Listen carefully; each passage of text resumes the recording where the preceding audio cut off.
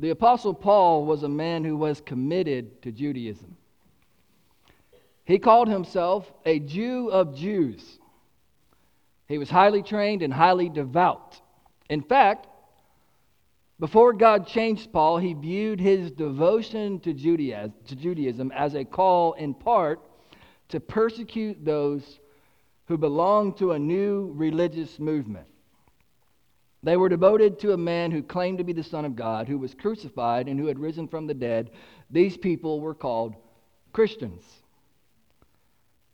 However, God had great plans for Paul. On his way to bring harm to some of those Christians, Jesus appeared directly to Paul himself. And the Lord told him that he would be used to be an apostle, one who would be sent to take the message of Christianity to others. Paul not only became a Christian, he became a devout missionary and church planter, planting many churches and raising up others to lead those churches. One place where Paul planted a church was the powerful city of Ephesus. And one of those whom Paul trained and whom Paul had left to lead the church in Ephesus was a young man by the name of Timothy. The letters of 1st and 2nd Timothy are Paul's correspondence and charge to Timothy to pastor the church in Ephesus well. So these two letters are what we will study over the next several weeks in a series called Instructions for the Local Church. You see, Timothy was the leader of the church in Ephesus, and Paul is giving instructions to Timothy on how to lead the church. So this letter is not only applicable to pastors, we have our 3 pastors in the room, but also to the church itself. Today's sermon is entitled, Focusing on What's Important. Focusing on what's important. So let's go to the Lord in prayer and ask Him to speak to us as we study His Word, because after all, it is important that we focus on the Lord and ask Him to speak to us as we study His Word. So join me now in prayer. Thank you, God, that we can study your Word. Father, help us to adore your name above all else. Lord, tune our hearts not only to sing your praise, but to receive your word by the power of your Spirit. We need to hear from you. Through your miraculous, supernatural inspiration, you spoke through the Apostle Paul as he wrote to Timothy, as he wrote to the church in Ephesus. But also, you are speaking through him today to the church in Bartow. So bless us, God, and show us how we are to be more like Jesus. Lord, for those who are still walking in darkness and sin, Lord, draw them even now by the power of your Spirit to conviction of their sins and to seeing that there is not only a new life, but a greater life found in Jesus Christ our Lord, in whose name we pray. Amen. Well, today's passage, as is normally the case with the first few verses of a book, there's a little bit of introduction. This is a letter from Paul. He writes some introductory things in here, but then Paul gets right into it with some impactful truth for Timothy, for the church in Ephesus, and also by God's Spirit for us. So let's look at this passage. I'm going to read the whole thing, and you can follow along in your Bibles. I'm reading from the Christian Standard Bible, but you can follow along, and then we'll walk through it together. 1 Timothy chapter 1, starting in verse 1 through 17. Paul, an apostle of Christ Jesus, by the command of God our Savior and of Christ Jesus our hope, to Timothy, my true son in the faith, grace, mercy, and peace from God the Father and Christ Jesus our Lord.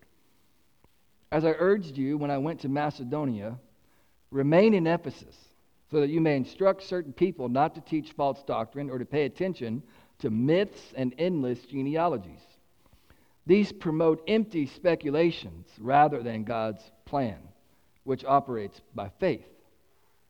Now, the goal of our instruction is love that comes from a pure heart, a good conscience, and a sincere faith. Some have departed from these and turned aside to fruitless discussion.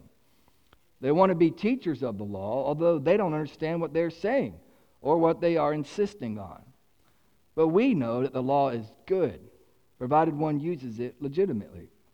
We know that the law is not meant for a righteous person, but for the lawless and rebellious, for the ungodly and sinful, for the unholy and irreverent, for those who kill their fathers and mothers, for murderers, for the sexually immoral and homosexuals, for slave traders, liars, perjurers, and for whatever else is contrary to the sound teaching that conforms to the gospel concerning the glory of the blessed God which was entrusted to me.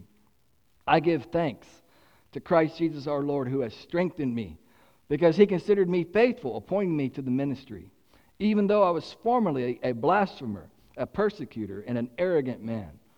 But I received mercy, because I acted out of ignorance and unbelief, and the grace of our Lord overflowed along with the faith and love that are in Christ Jesus. This saying is trustworthy and deserving of full acceptance. Christ Jesus came into the world to save sinners, and I am the worst of them. But I received mercy for this reason, so that in me, the worst of them, Christ Jesus might demonstrate his extraordinary patience as an example to those who would believe in him for eternal life.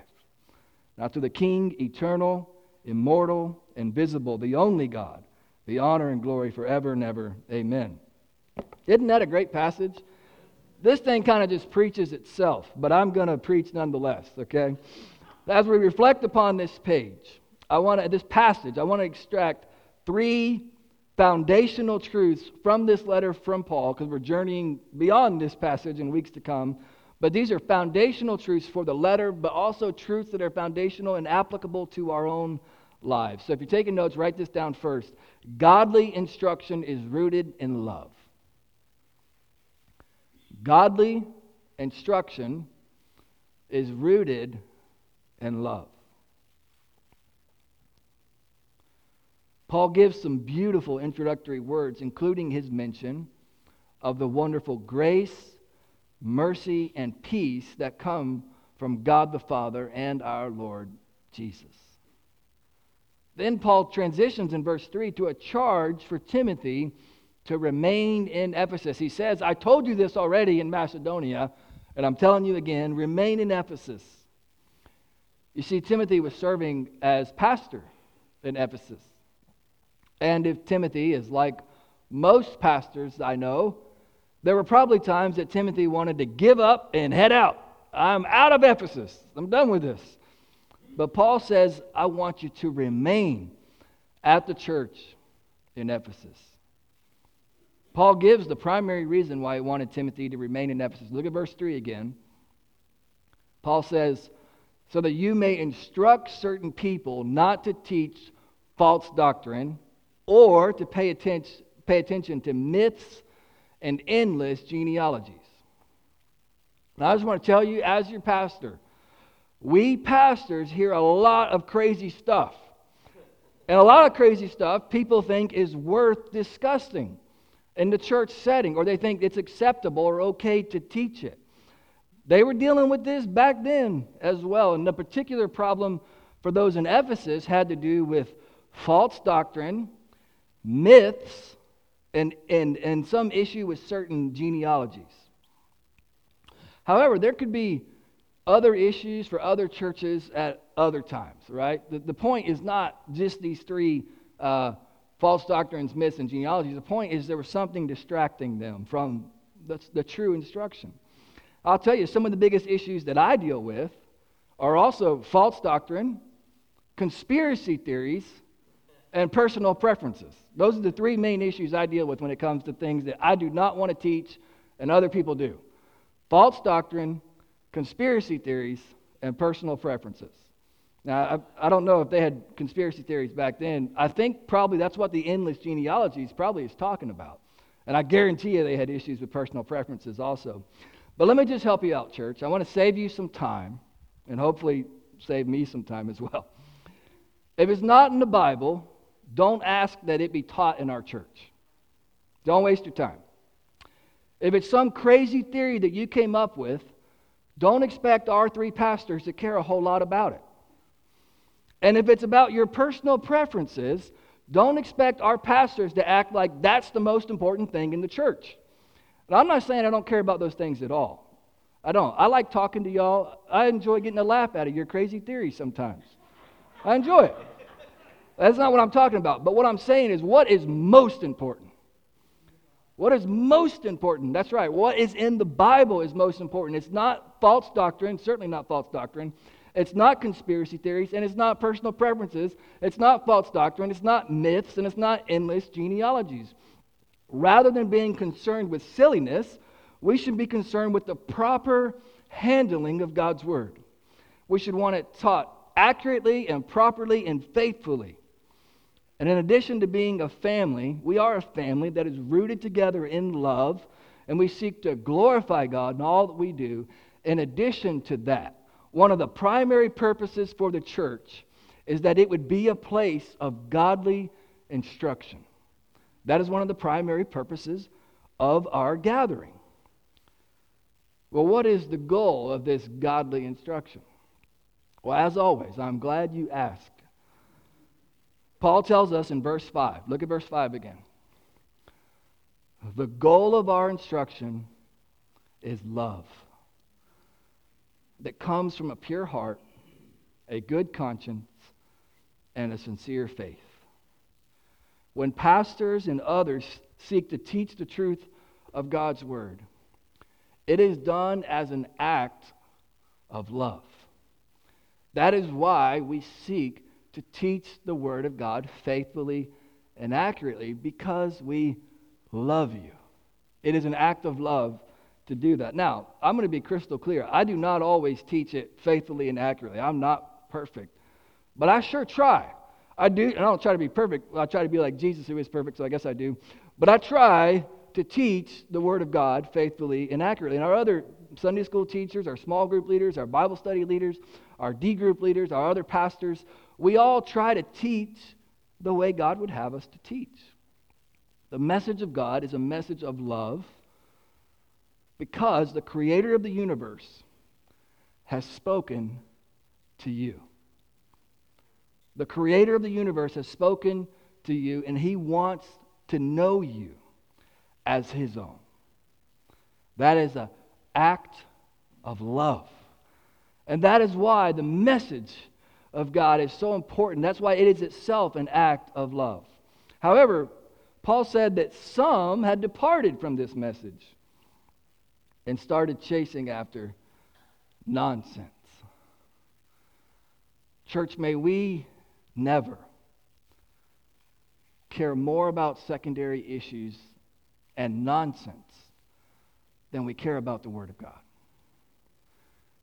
May we never care more about conspiracy theories, certainly not false doctrine, and certainly not personal preferences, than we care about the loving message that springs from God's Word.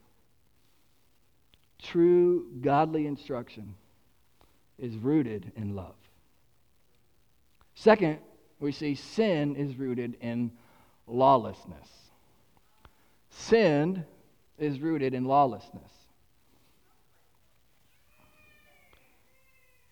So pay attention here. Paul speaks of the law and sin and how the two interact. Now, some of you, God is being gracious to our church, and He continues to bring new people, and I'm so grateful for that.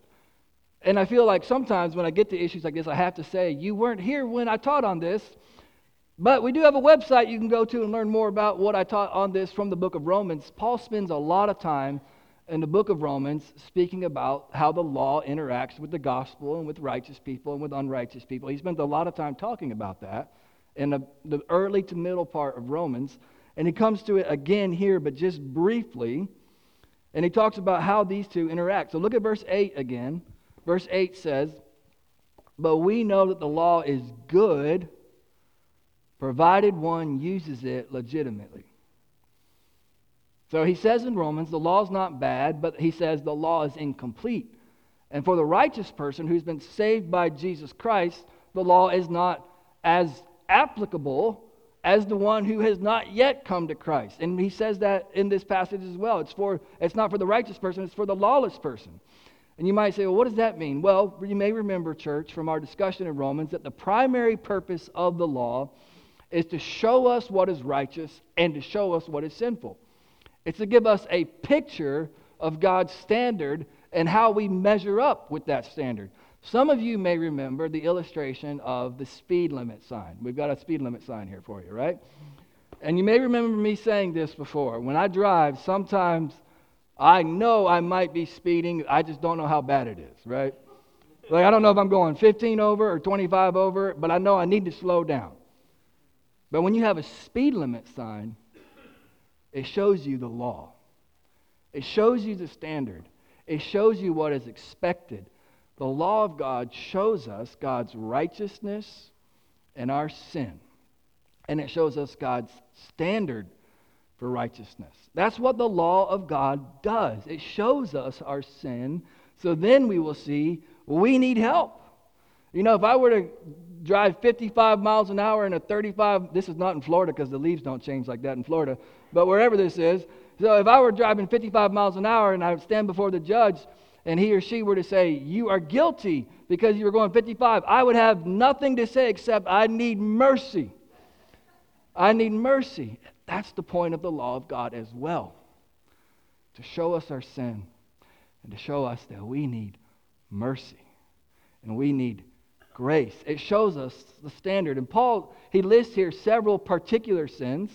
By the way, this is not an exhaustive list of every sin, because some of you are looking at that and say, well, looks like I'm good.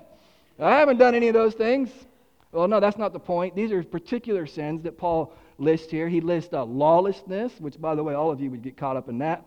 Rebellion, ungodliness, sinfulness, unholiness, irreverence, murder, sexual immorality, homosexuality, slavery, lying, perjury, and then he adds, this catches all of us, right? Whatever else is contrary to the sound teaching.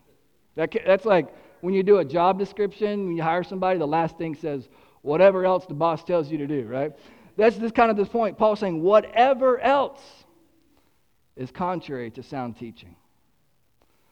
So our goal as God's people should be, as Paul said in verse 11, to do that which conforms to the gospel concerning the glory of the blessed God. That should be our goal, to do the things that conform to the gospel that's been given to us by Jesus Christ.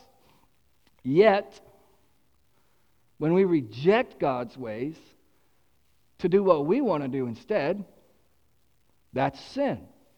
Some of you might say, what's an easy definition for sin? I might be talking to children or grandchildren or someone who doesn't know Jesus, my neighbor. How can I explain sin in an easy way? Here's the way to say it. Rejecting God's ways to do what you want to do instead. That's what sin is. Rejecting God's ways or God's standard or God's law to do what you want to do instead. Sin is rejecting holiness for unholiness. Sin is rejecting honoring our parents for dishonoring our parents. Sin is rejecting honoring life for murder. Sin is rejecting God's design for marriage or for pure singleness, for sexual immorality or homosexuality or any modern variation of that. Sin is rejecting truth for lying. Sin is rejecting honoring and valuing others for slavery. And this just addresses some of the ones in this passage. I could go on. But sin is rejecting something that God has designed in order for something that you desire instead. That's what sin is. So I want to tell you, church, culture's view on these issues will shift from time to time. If you just go back and look at history, you can look at all of these issues, and the view of culture, not only in Western culture, but all throughout the world, is different. In fact, right now, as we speak in 2023, you can go to different cultures at the same exact time, and they have different beliefs and standards regarding these things. However, God's word is constant. God's word on these issues does not change. The view of Christians, not just cultures, the view of Christians will shift on these issues as well from time to time. In fact, there was a day and time when proclaiming Christians even supported the evils of the slave trade. That is an atrocity against God and against God's creation. But professing Christians supported that. Church, we must stand for the Bible, no matter the view of the culture, no matter the view of other professing Christians. We must stand on God's law. At times, in fact, churches or Christians may even be considered bigoted or hateful because they stand for biblical views. By the way, no matter how much we love people, we may be accused of being bigoted. I had someone accuse me one time on Facebook for being bigoted. And I thought, you don't know me. If you knew me, you would see I'm the biggest fan for you. I want you to have fun in life. I want you to love life. You don't know me and call me bigoted. I'm just not, but if we have a particular view that we say God's Word teaches, all of a sudden we're hateful. Now this is the culture in which we live. But we must understand this, church. The culture does not set the standard for righteousness. The majority does not set the standard for righteousness. Listen to this. The church does not set the standard for righteousness. God sets the standard for righteousness. God is our guide, and His Word is our standard. We must remember that. We must hold true to that. Don't forget, to teach the truth of God's Word is actually an act of love. It is an act of love when done properly, the way Paul tells Timothy to do, with a pure heart and a good conscience and sincere faith, as he speaks about in verse 5. So we must remember that. To teach the law of God faithfully is an act of love. To reject the law of God personally is an act of sin. Sin is rooted in lawlessness, which, by the way, is a problem for all of us, because all have sinned and fall short of the glory of God. That takes us to our final point. Salvation is rooted in grace. Salvation is rooted in grace.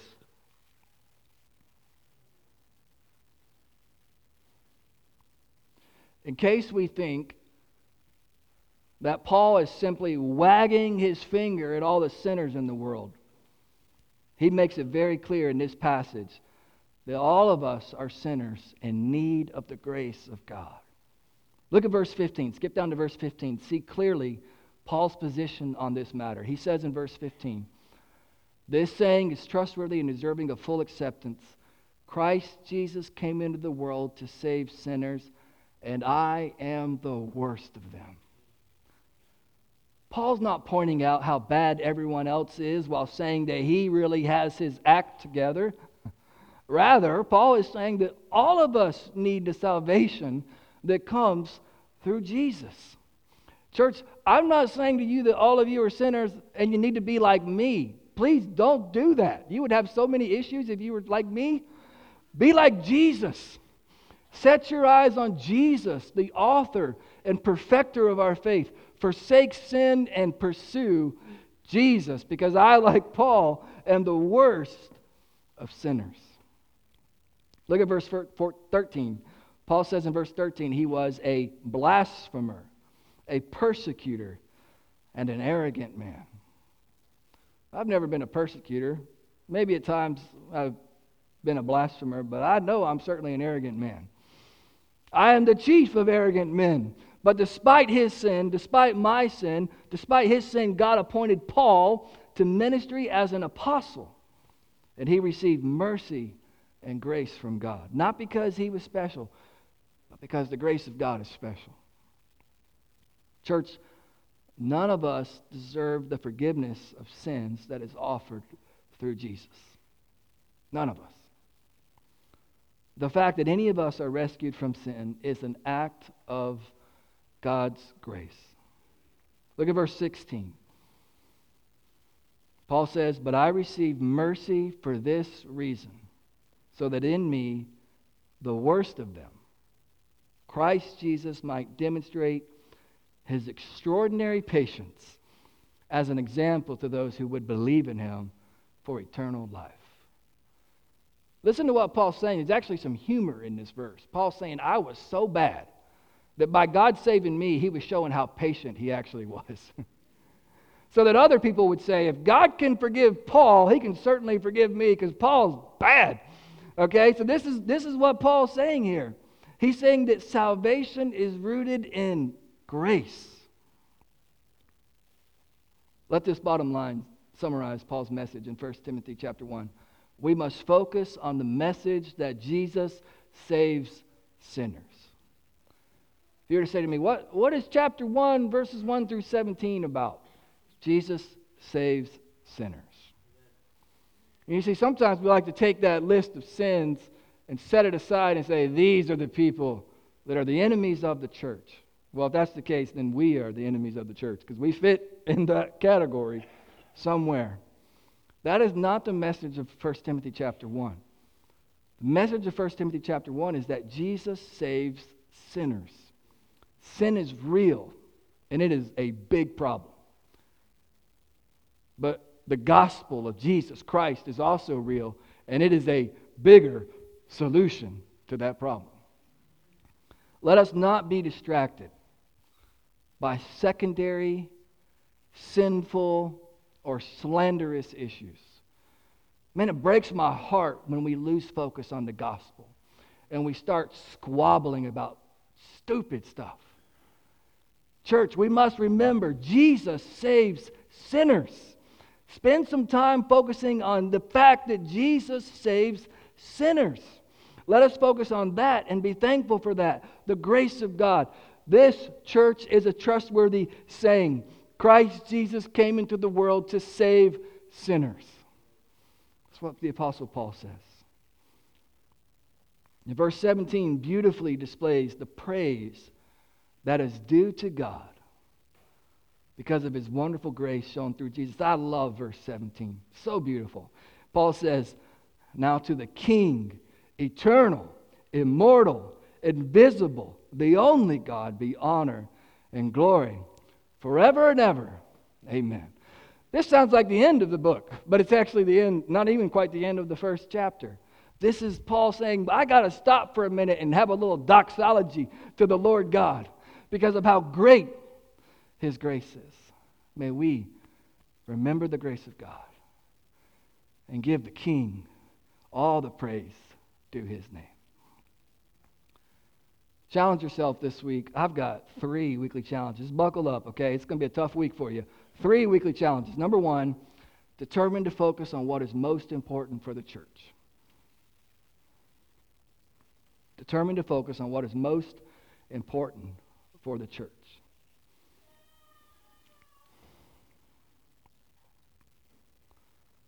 Picture with me for just a moment that we have 2 buckets.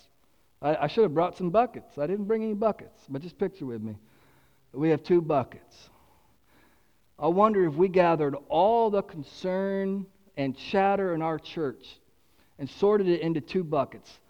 One with true godly conversation, with the prayers for the gospel, with true concern about sound godly teaching, and one filled with conversations concerning other matters, such as false teaching or personal preferences or conspiracy theories or gossip, whatever it might be.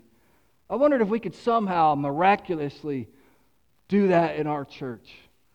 Which bucket would weigh more? You don't have to answer that. Please don't. But think about that. What about in your own life? Which bucket would weigh more?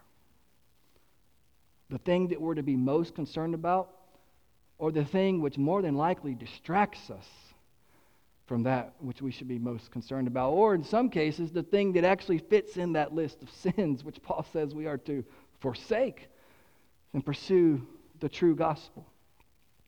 Take some time this week, make a commitment to focus on what is most important for the church. Will you make a commitment to focus on the gospel and true godly instruction? Weekly challenge number 2, thank God for the gospel. Take some time this week and thank God for the gospel. Thank Him for how He has saved you from your sins. Thank Him for how He's rescued you from that which Paul says in his own life made him the worst of all sinners. We should all feel that way about our own sin. Aren't you glad you don't have to live a life without the grace of God in your life? I'm so thankful. I don't want to know what Matt McCraw without Jesus would look like. It's hard enough for the Matt McCraw with Jesus sometimes. So thank God this week. Weekly challenge number 3, proclaim the gospel. Proclaim the gospel. Church, this saying is trustworthy. Christ Jesus came into the world to save sinners. That is a trustworthy saying. Tell it to other people. Tell it to other people. This is the most important message to share. So will you commit this week to share that trustworthy saying with your neighbor, with your family, with our community, and with the world? Christ Jesus came into the world to save sinners. Now, some of you might say, Pastor, I would love some helpful tools to help me share the gospel. I'd love to know how I can better do that. I'm so glad you said that. On our website, if you go to sermons and then click on, or go to resources, go to sermon by series, and click on, listen, gospel tools for gospel people. Anybody remember that series? Cheryl Ann. Okay, some others. More than one. Very good. Okay, I can preach it again. If at least a third of you don't know it, I can preach it again. Okay?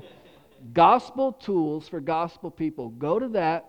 Click on that series. It will give you at least 3 ways, 3 tools that you can use to share the gospel. And they're good. I use all of them at different times. Gospel tools for gospel people. Because I know some of you really do want to share the gospel. You say, Pastor, I need some help. Well, let this be a help to you. The best help you can have is to rely on the power of God's Holy Spirit. So pray to Him. Say, God, help me. Help me to be someone who proclaims the gospel. In just a moment, we're going to receive the Lord's Supper. As we do so, I want to give a call to the gospel already. First of all, listen. The whole sermon I just preached was the gospel. That God has a way that is the standard of righteousness. We have rejected that, not only in this list of sins that Paul includes, but with an innumerable list of sins that we have all committed. And when we sin, listen, church, listen, it separates us from God. It is a real, terrible separation. Not only on this earth, we cannot have life with God. Jesus said in John chapter 10, verse 10, I have come that you might have life. We cannot have life with God when we are in our sins. But not only that, it separates us from all eternity in a real place called hell, where there is real punishment, real judgment, more horrific than we can ever imagine. All the descriptions of hell do not do justice to how terrible it will actually be. But listen, while we were yet sinners, Christ died for us. If you are in sin, turn from your sin and turn to Jesus. He will save you. You will never regret it. You will never regret giving your life to Jesus. Now, I don't mean everything's going to be great and perfect for you. It's not. I'm just telling you, it's not. Following Jesus involves hardships. But it's better to follow Jesus. Not only on this earth, but the glory of paradise in heaven with God. Words do not do justice to tell you how wonderful that will be when Jesus makes all things right and good and perfect in your life. I can't even imagine what perfection looks like. This morning when I was getting ready for church, I was like, man, my stomach's bothering me. Man, I can't wait till I don't have to worry about my stomach bothering me some days. You can fill in the blank for whatever it is you're suffering through. I can't even imagine it. Glory with God forever. Perfect. No sin, no suffering, no pain or sorrow. So as we take the Lord's Supper in just a moment, I want to encourage you, if you don't know Jesus, reflect upon this church who's coming together to remember the death, burial, and resurrection of a real man who really was God himself, who really did live again in new life and really did ascend to heaven, really did give his life so that you could have your sins forgiven. We believe that. That is why we remember the sacrifice of Christ when we take the supper. That is why we celebrate his resurrection, because he gives us new life. After we take the supper, our pastors will remain after the service is over. I want you to know, if you need to know Jesus, if you have any spiritual questions, if you need to know how to work through some sin issue that you're dealing with, come find one of our pastors. Come find one of our deacons serving the supper. Ask them, how can I know Jesus? Come find someone that just looks like they might love you. Say, how can I know Jesus? Because we want you to know how you can have new life and all things can be made good and right in your life when you follow Jesus. Because he lives, we can face tomorrow. I hope you believe that. I want to pray, and as we pray, I want to ask our deacons to make their way forward as we prepare to receive the Lord's Supper. Join me now in prayer.